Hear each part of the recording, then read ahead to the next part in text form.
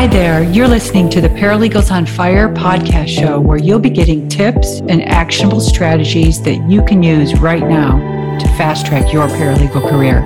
I'm your host, Ann Pearson, former paralegal and paralegal manager who left big law in the concrete jungle to start my own company, the Paralegal Boot Camp, where we give online courses that help paralegals make more money, increase their job security, and cut out the learning curve. All right, let's jump right into today's episode.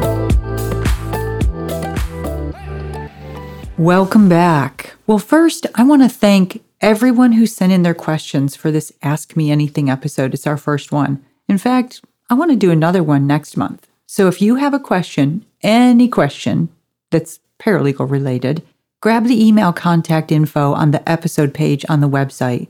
How do you find the episode page? Well, go to paralegal-bootcamp.com, and then in the top menu up at the far right, select the resources, and you'll see a drop down where you can choose the podcast or the blog, and obviously choose the podcast. Oh, and before I forget, I've got a brand new resource for you if you're a new or somewhat new litigation paralegal. It's kind of a mix between an ebook and a workbook resource. It's called 3 Strategies to Transform Your Paralegal Career, a resource for new litigation paralegals. So you can grab your copy at the website, paralegal-bootcamp.com/strategies. Okay, let's jump into the first question. It looks like this person submitted 2 questions that I would normally read and probably answer separately. But as I just skimmed them before I hit the record button, they do look kind of similar, along the same lines anyway. So I'm just going to read them together and then maybe answer them separately. All right. So she writes, "Good morning, Miss Pearson. I hope you're doing well. This is so-and-so," and I do recognize her name. "I do have a question for you to answer on the podcast. Just yesterday, I got a couple of stern emails from my attorney because I was supposed to scan and email some documents for a real estate closing last Friday. Unfortunately, I had to leave early because I had a 2:30 appointment and was planning to make it back to the office to scan the documents and send them to the coordinator. But they closed and locked the office at 5 o'clock. I tried coming in this past Monday to catch up on it because I couldn't get in after hours on Friday, but the offices were still closed because of the holiday weekend. My attorney was upset with me because I didn't get it out on time, but I had an appointment that I couldn't miss. What can I do to make it up to my attorney so that he won't be mad at me?" Okay, and then she adds, "Also, I have another situation where I sent a demand package to the insurance adjuster via email, and I thought the email contained the medical records, but apparently when I forwarded the email to my attorney, the medical records and bills didn't show. Now it's getting to the point that I will call and email him and no response. What should I do?" Okay. And then she writes, "If you can help me, give me some pointers on what I should do or how I should handle the situation, I would most greatly appreciate it, because all I want to do is help my attorney and our clients to the best of my ability so that we get the best results." That's a really good motivating factor. I like that. All right, well, so let's talk about these 2 mistakes. With the first one, you asked, what can I do to make it up to the attorney? I wouldn't necessarily look at it like that. I would ask, what's the lesson in what happened there so that you can learn from it and not make it again? Okay, so we're talking about the first instance of leaving at 2:30 and not being able to get back into the office to do the closing documents. So what lesson can you learn from that? In my opinion, the lesson is, don't assume that you'll be able to finish that project after leaving for an appointment. Get the project done before you leave early, which means you're going to want to prioritize your days when you have a deadline like that and you know you're leaving early. Now, looking back, because hindsight is always 20/20, right? But also, it's a lesson that I think we can take away. Knowing what you know now, what would you have done different that day? Knowing that you had to leave at 2:30 for an appointment that you couldn't miss, then the first thing I would do that day over everything else, no matter what else came across my plate, it would be to get those closing documents ready, to scan and email them out.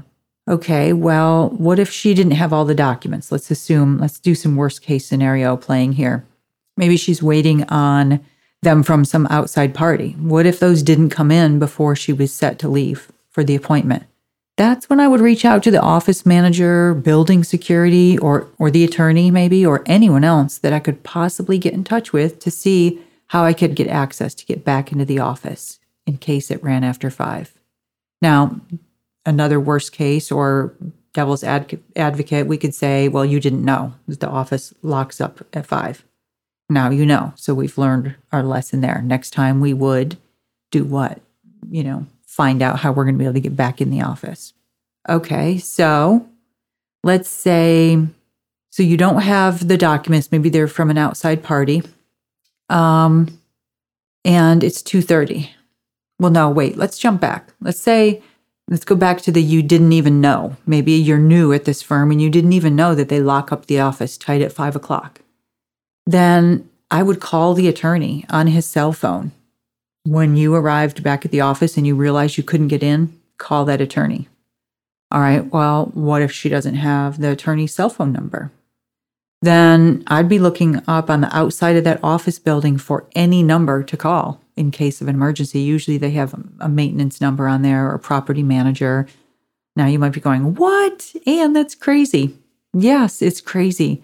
But as a paralegal, sometimes you've got to go above and beyond and figure out what's the workaround.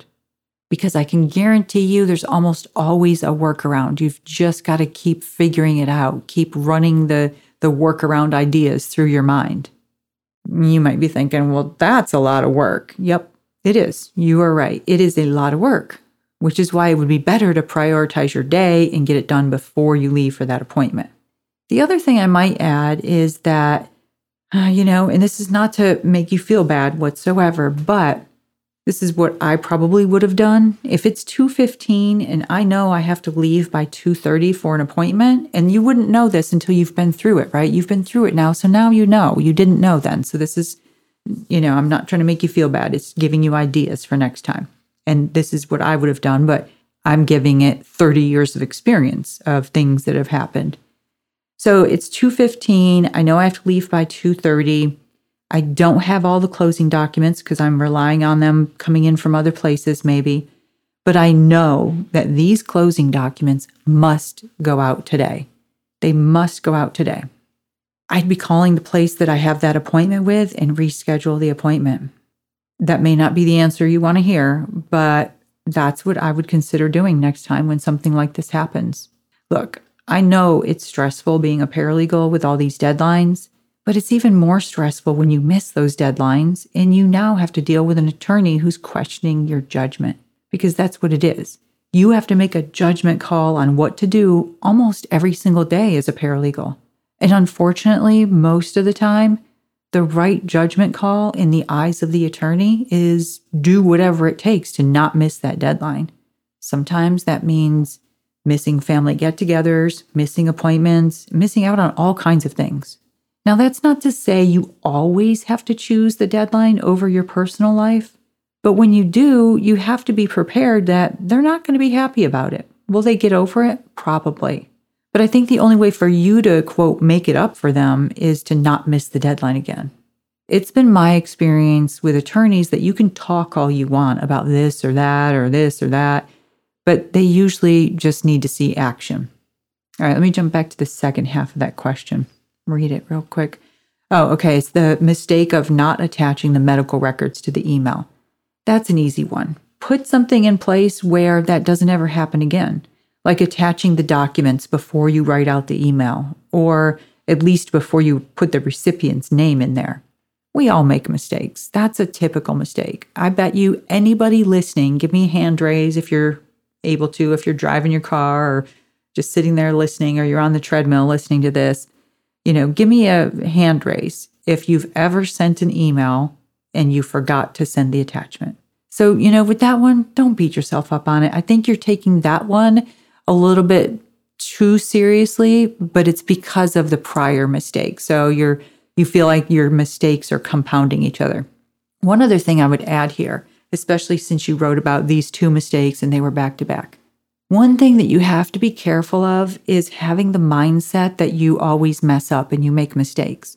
Because then this next time you do a project for this attorney, you are going to be so focused on mistakes that you probably will make a mistake.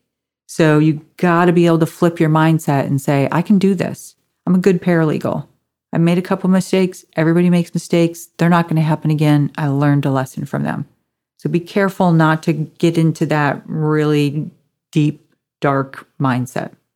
One thing I would add, and I know this was already a long answer, but I want to add something about how you're stressed about the relationship with your attorney as a result of both of these mistakes happening kind of back to back. One thing I think that would help improve things between you and your attorney is to go talk to your attorney. When you do, start with acknowledging that you made a mistake. Don't add anything like, but I thought I'd be back in time, or I didn't know the office locks up tight at 5 o'clock. Don't add anything to it.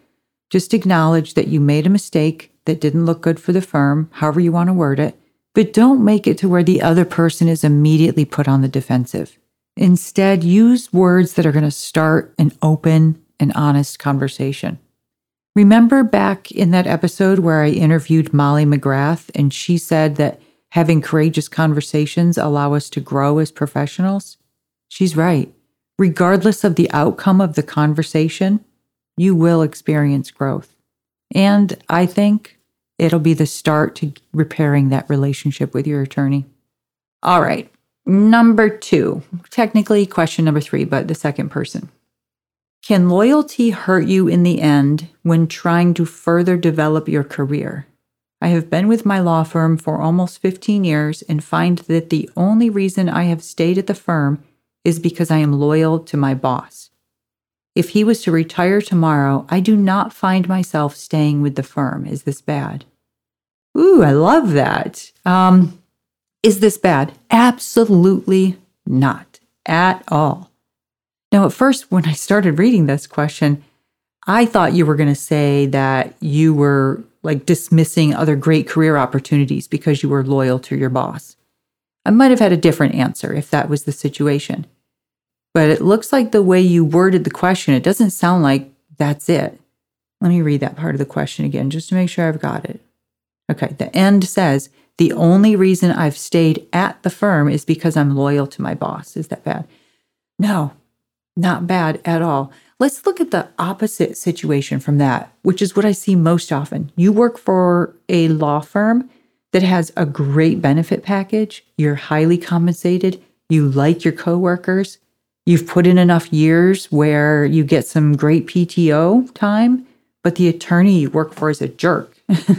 In that situation, my answer would be the opposite. I'd say life is, too short to be miserable every day working for a jerk, no matter how nice the benefit package is. I think most of you all would agree with that. No, I would say to you, you're very lucky to be working for someone who you've worked with for 15 years. That's a long time. I bet you two have a great working relationship. If you've been together all that time, you're in an ideal situation. And I'm going to tell all the other paralegals out there are probably listening going, I want that. If you get along well with the attorney who you work directly with, that's even worth taking a pay cut to have that. So you didn't give much details on pay and benefits, and et cetera, at the firm, but I'm assuming since the question started with, if the attorney retired tomorrow, I don't think I'd stay with the firm, then, it's not that it's a great, wonderful firm. I'll give you a personal example that maybe you might be facing, or the person asking the question might be facing. I worked for a very, very large firm for a good portion of my career when I was a paralegal. And it was before I moved to another large firm as a paralegal manager. When I was a paralegal working at that firm, I had amazing working relationships with the attorneys. But during a 3 to 4 year stint, or I don't know, maybe it wasn't 3, it felt like 3 to 4 years, our particular office, it was a big national firm, our particular office had an office manager who was horrible. He would literally play favorites, take the legal secretaries out to lunch and get drinks and, get inside information from them. And a couple of the paralegals, no, not a couple, I think just one of the paralegals participated in that kind of thing. And then, if one paralegal came in, not that one, but any of us others who weren't part of his favorites team, if we came in, let's say, with open-toed shoes or something inappropriate that wasn't part of the dress policy, I'll just use that as an example, he'd send out a massive office-wide email reminding everyone about proper dress code. Well, he sent out an email one day that said all overtime, even from paralegals who are billing hours, must be approved by him in advance before working on it. Now, at this time, I was working an average of maybe 10 to 12 hours a day, working on some of the firm's big litigation matters, traveling to New York and DC, working with partners up there. And I went to my attorney and showed him the email and said to him, I'll be damned if I'm going to ask for someone's permission to give up my weekends and holidays to bust my butt for your files and your clients. So I'll just be going at home at 5 every day, and we'll have to figure out how it's going to all get done. That was my response. Well, that wasn't going to work. He said, you just work the hours that you need, and if the office manager has an issue with your hours, let me know and I'll handle it. And he did end up handling it. Now, I don't tell you that story to encourage you to go do something like that. I tell you that to make the point that it is more important to have a great working relationship with your attorneys than it is to love the firm that you work at. I really, truly believe that. So, nope, it's not bad at all. I think that you have an awesome situation, and if he retires tomorrow, it's not a bad thing if you go to another firm. All right, let's see. Number 3. I'm a senior paralegal with about 24 years of experience and ready for Chapter 2. I'm not quite ready for complete retirement as I'm only 55, but I'm tired of the daily grind of going into the office. Everything you do, maybe me, everything you do has me intrigued with breaking out on my own as a business owner. Not necessarily creating training programs like yours as I'm in commercial real estate, but I was thinking about maybe doing a virtual paralegal business or something like that. Do you have any thoughts on that? Well, if you're just wanting to get out of the grind of going to the office, then a virtual paralegal business, it might be good, but I would caution you. If you're going to start a business, do you really want it to be where you're still trading time for dollars? Because as a virtual paralegal company, you're still getting paid by the hour for paralegal work. The only difference is now you don't have a benefit package and you have to withhold your own taxes. I've talked to dozens of paralegals who had virtual paralegal companies, and even the most productive ones would say that they were working 9 to 10 hour days and usually could only bill for 6 or 7 hours of that time. And they ended up going back to work for a law firm because they wanted that benefit package. Besides that, let's not forget about how are you going to get clients? Maybe the attorneys you work for now will use you and pay you that higher rate, but the higher rate is based on you having to cover all your expenses and benefits and Social Security and, the employment tax. And what happens then if they're your only client, right? And you've got all your eggs in one basket and you wake up one morning and they've hired someone internally or have someone internally taking over your work, and now you have no paycheck coming in. I would suggest if you're getting the itch to be an entrepreneur, I would suggest kind of selfishly that you create courses that teach others what you know, especially being in commercial real estate. There's not any real estate boot camps out there. So that would be one suggestion. Or create some kind of product that you can sell 24/7 online that doesn't require you to be sitting at a desk clocking in hours. That would be my suggestion. But I'd be happy to cover that more.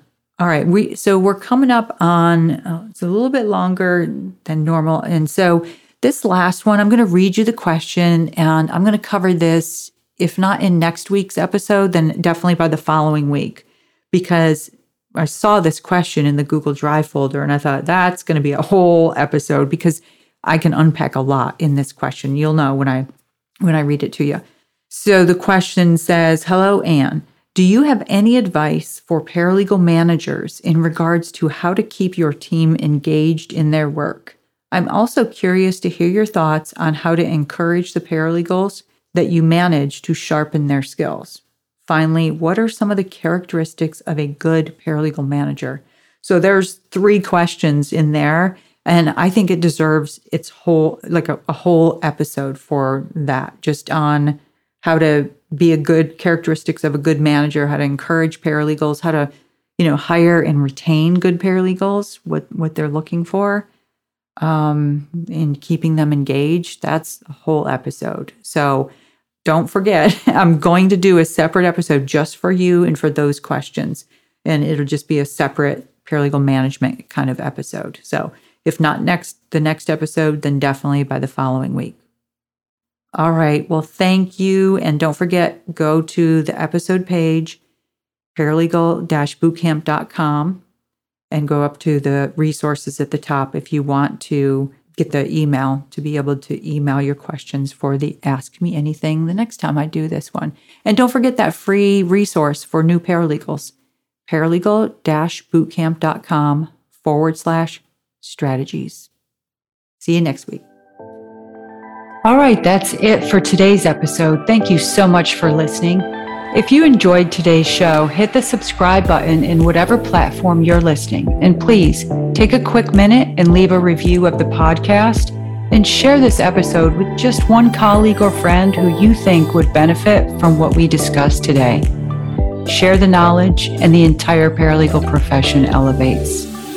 See you next week. Bye for now.